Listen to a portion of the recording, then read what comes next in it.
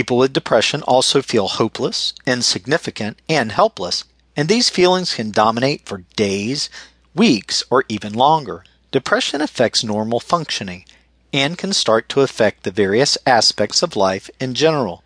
When we find out that someone close to us has depression, we may feel at a loss with regards to how we can help and how we can reach out. To be able to help someone with depression, we should start with knowing what depression is and how it affects someone in daily life. If we take that extra step to arm ourselves with the knowledge that we need to help the people we care about, then we may very well become an important factor in their recovery and healing process. This book is formatted in a way that is easy to digest, and each portion of the content will give you information and quick tips that are easy to read, understand, and apply in real life.